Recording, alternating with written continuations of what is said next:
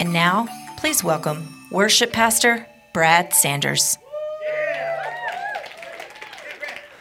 I'll have my Christmas wish list for me personally after the service if you guys will just come up. There's just not a lot of things, just a few things on there. Before I start, I just want to, it's really cool this morning to be able to see Dalton up there playing acoustic guitar. He was supposed to play a while back and then had his accident, so what a blessing it is, Dalton, to see you up there doing that. You did a great job, buddy. It's always cool to see, youth, students, young people up here doing that anyway. So what a blessing to be here this morning.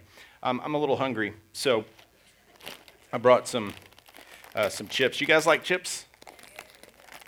I just got the regular Lay's ones. My wife likes the cheddar and sour cream, but those are trash. So, yep, those are good.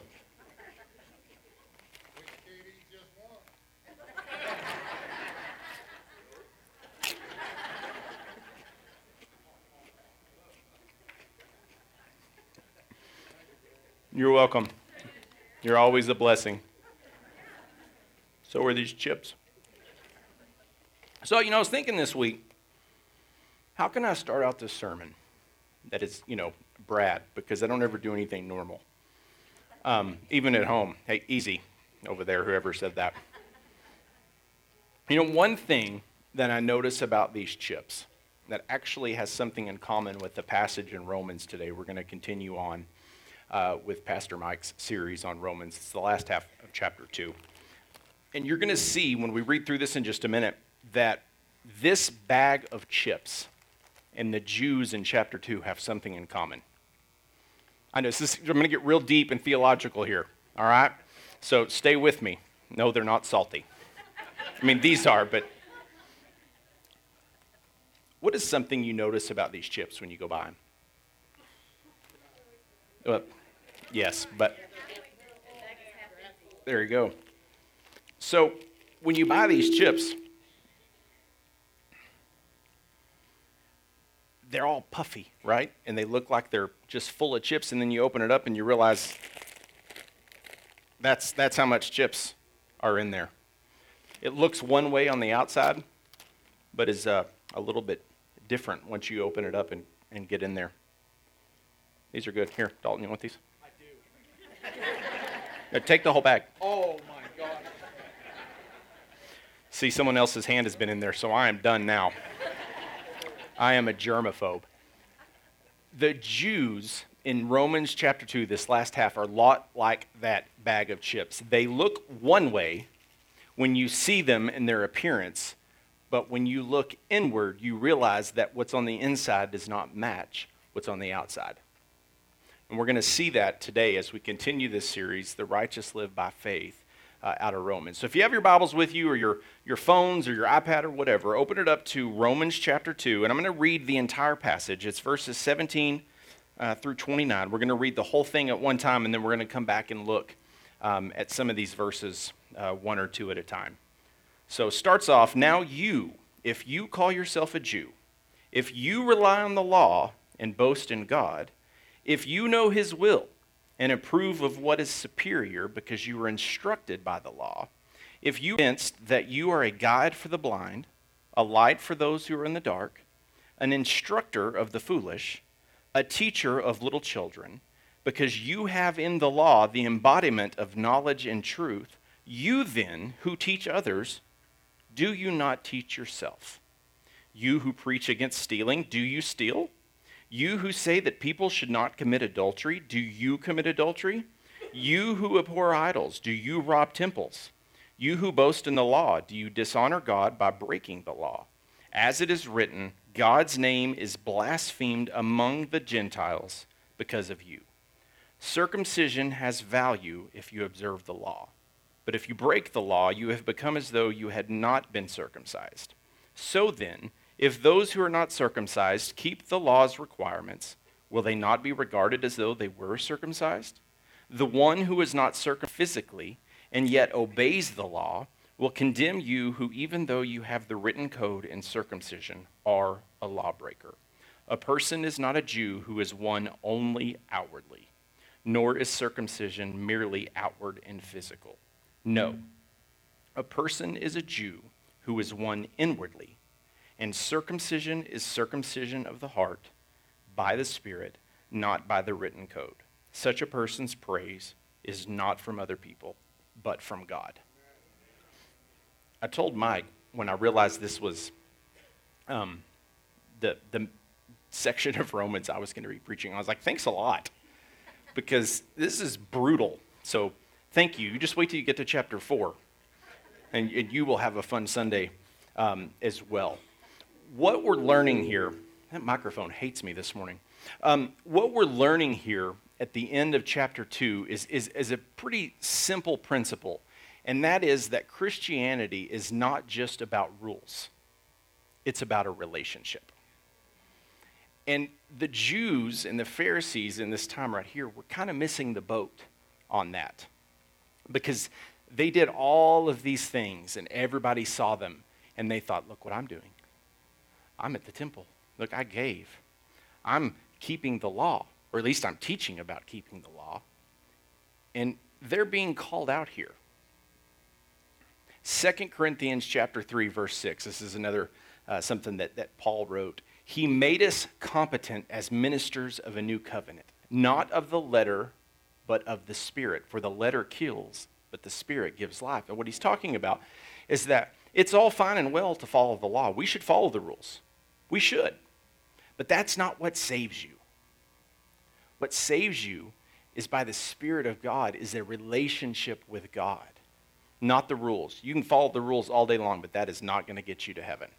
So let's look a little more deeply this morning into this. And we're going to be in Romans 2 a lot, so just keep your hand there. We're going to look at the first 2 verses. Now you, if you call yourself a Jew, if you rely on the law and boast in God, if you know his will and approve of what is superior because you are instructed by the law. So Paul spells out 4 different ways here that the Jews, these people, are getting tripped up, okay? The first one was pride. Anybody ever struggle with that? No one that struggles with pride is going to raise their hand, because they're like, no, I don't struggle with that. I am, whatever. We all struggle here occasionally. See, the Jews here, they were basically telling everyone how great they were. They're like, look at me. Look what I'm doing. I'm following the law. I give. I come to the temple when I'm supposed to. I certainly don't associate with those people over there. I've got it all figured out. They had pride in their heart. Well, in Luke chapter 18, I find this really interesting. They get called out. This is Jesus talking. He says, the Pharisee stood by himself and prayed, God, I thank you that I am not like all these other people, the robbers, the evildoers, the adulterers, or even like this tax collector, because they were really bad. That's what they were doing. They were saying, look at me. I'm great. And yeah, maybe I mess up from time to time, but I'm not like Michael. I'm not like Lynn. I may struggle with something here and there, but I'm not doing what he's doing. So it's really not that bad.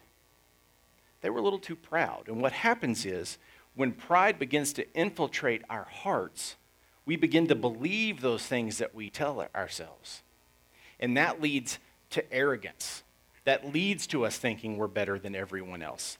And that's going to continue on in verse 19. If you are convinced that you are a guide for the blind, a light for those who are in the dark, an instructor of the foolish, a teacher of little children, because you have in the law the embodiment of knowledge and truth, you then, who teach others, do you not teach yourself? You who preach against stealing, do you steal?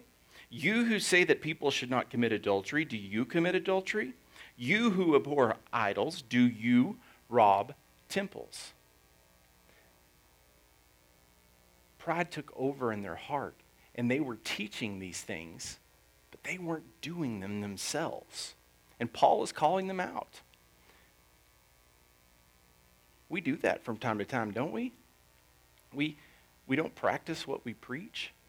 We become filled with pride. We become arrogant. And then it leads to us being fake or counterfeit. Continuing on, verse 21. You then who teach others, do you not teach yourself? You who preach against stealing, do you steal? You who say that people should not commit adultery, do you commit adultery? You who abhor idols, do you rob temples? They were fake. Because he's saying, hey, you're telling people not to do this, you're doing it.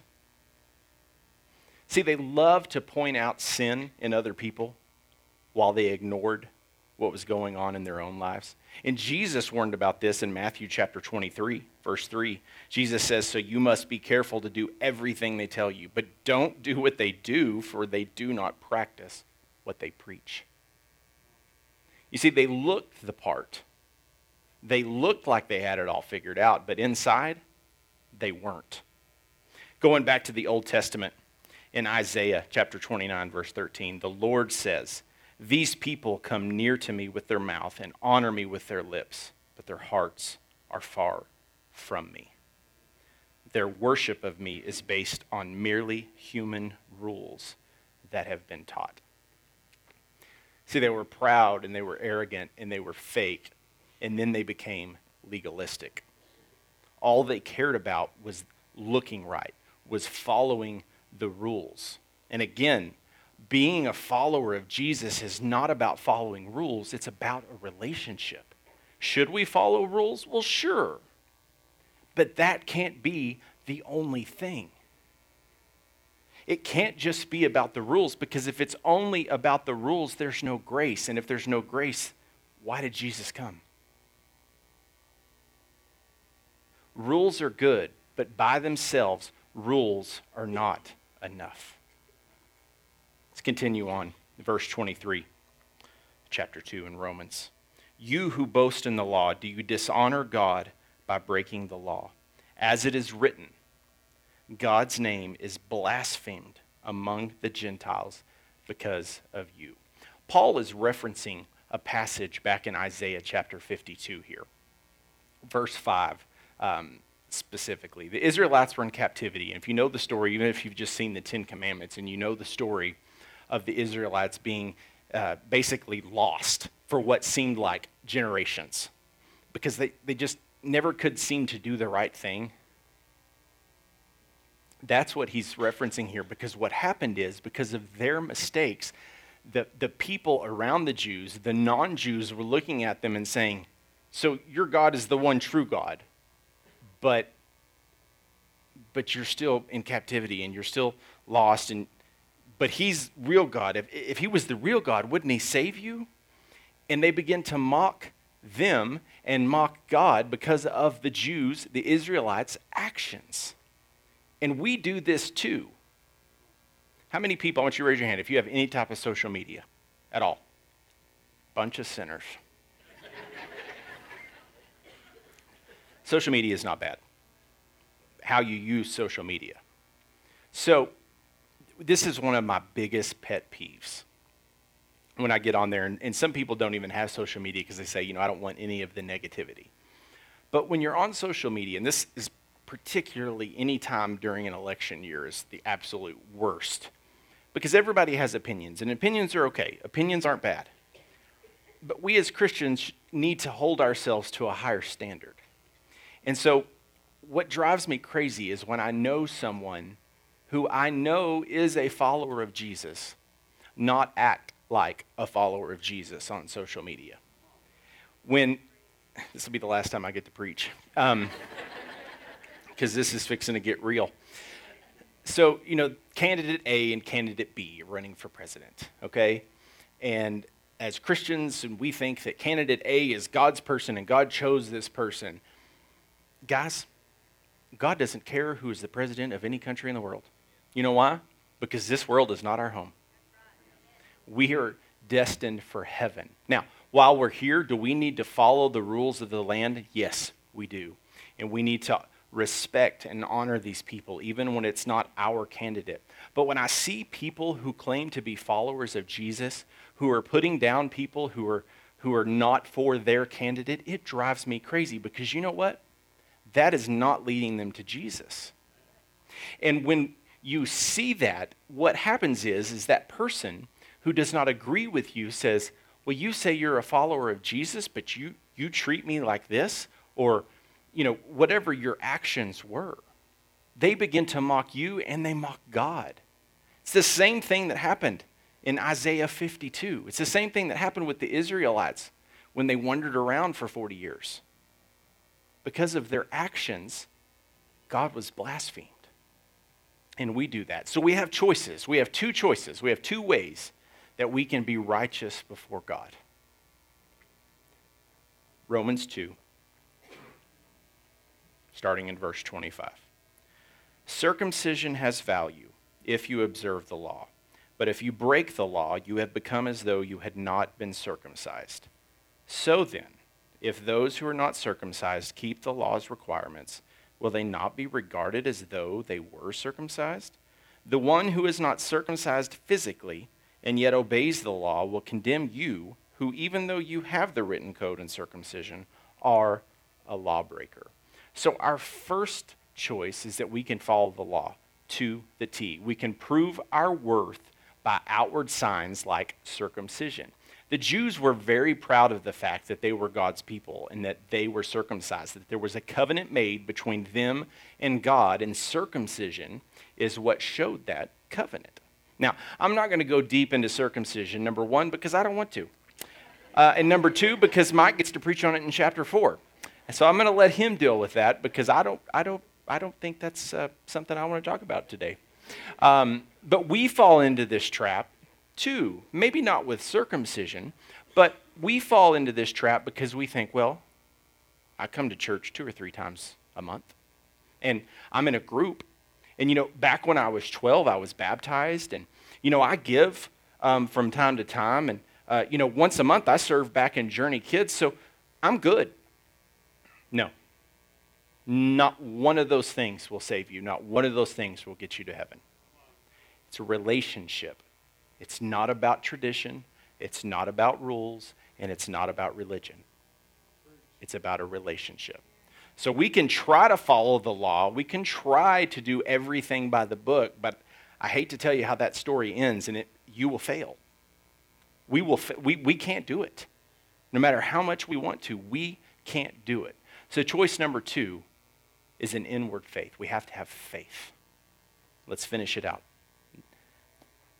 Verse 28. A person is not a Jew who is one only outwardly. And you could take the word Jew out and put Christian there. A person is not a Christian who is one only outwardly. Nor is circumcision merely outward and physical. No. A person is a Jew or a Christian who is one inwardly. And circumcision is circumcision of the heart by the Spirit, not by the written code, not by the law. Such a person's praise is not from other people, but from God.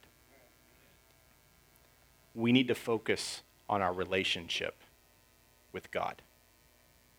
We need to follow the rules. We need to, obviously the 10 Commandments are in the Old Testament, but just because Jesus came and fulfilled the law doesn't mean that we shouldn't still pay attention to those. We don't need to go around killing people. We don't need to steal and lie and, put things before God. Those are still good to follow. But it can't just be that. We have to focus on our relationship with God because He is way more interested in our hearts than what rules we followed. In 1 Samuel chapter 16 and verse 7, this is an interesting little passage. You see, David is not yet king, and he is the youngest of all his brothers, and there's another brother who is tall and is handsome. And then this happens. But the Lord said to Samuel, because Samuel was going to anoint the next king, do not consider his appearance or his height. This was a good-looking guy. He was like 6'3", 6'4". He just looked like a king. For I, God, have rejected him. The Lord does not look at the things people look at. People look at the outward appearance, but the Lord looks at the heart. And that works both ways. You see, I think you pronounce it Eliab. was a good-looking guy, and he just looked like he should be a king because he was tall and he was handsome. And God said, no, no, no, no, no. I don't look at the outside. I want what's in here. So I want that youngest brother, David, the little one. That's who I want. And it works the same way on the other side too. You know, how many times we come to church and we see someone that, we don't like, and I'm guilty of this too. Or, say a homeless person comes to church and they smell and they just don't fit here. If we treat them the way that God does, we don't see what's on the outside, we only see what's here. So I want to challenge you this morning. Don't just look the part. It's easy to look the part sometimes, isn't it? To look like you've got it all together and, you serve and you're on safety this week and next week you're in Journey Kids and, you give to the church. And if there's, a group, maybe you're involved in that group and you come when we have a special event and if we're raising money or maybe bringing items like what we're doing right now, and people are bringing items and you say, well, I brought the mouthwash and I brought the toothpaste and the comb and all that stuff. That's easy. But it's what's on the inside. What does your heart look like? Don't be that Lay's chip bag. Don't just look good on the outside sitting on a shelf. Make sure what's on the inside matches what's on the outside. So I want to challenge you. If this is something you struggle with, which we all do from time to time, I want you to come to God today. And it doesn't mean you have to leave your seat. There's going to be people praying up front and in the back, and they would love to pray for you. It doesn't mean that you don't have it all together. We're all sinners. But come to God. He'll be your shelter. He'll forgive you. He wants to forgive you. He'll forgive you as many times as you ask for it. There's a beautiful psalm in Psalm 57. It says, have mercy on me, God. Have mercy on me, for in you I take refuge. I will take refuge in the shadow of your wings until the disaster has passed. If you need a shelter this morning, you're in the right place. Just like Pastor Mike talked about last week. Yes, every one of us in here, we're just a bunch of hypocrites. But you know what? We're hypocrites at the front of the line at church saying, you know what? I'm not perfect and I don't have it all together and I'm going to mess up. I messed up last week. I'm going to mess up later today. I'm going to mess up tomorrow. But our God is faithful and our God is true. He wants to forgive you. Let's pray. Father, I thank you that you are faithful and true. That even when I make the same mistake over and over again, you are right there saying, my child, I love you. I love you. Father, help our heart to match what people see on the outside. Help us to follow you the way that you want us to. Help us not to be fake.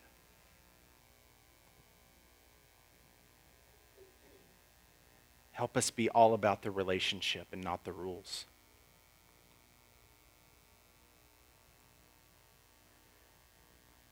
Father, you are our shelter.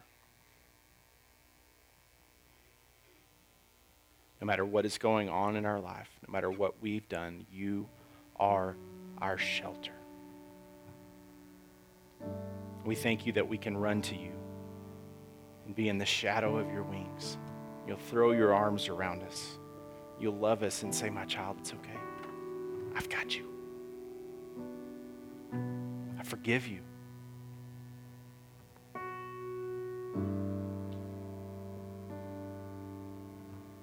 Father, I pray right now, everybody in this room, you already know how you've spoken to each one of us this morning, what's in our hearts. Father, I pray that we would respond to you today. In your precious and holy name I pray.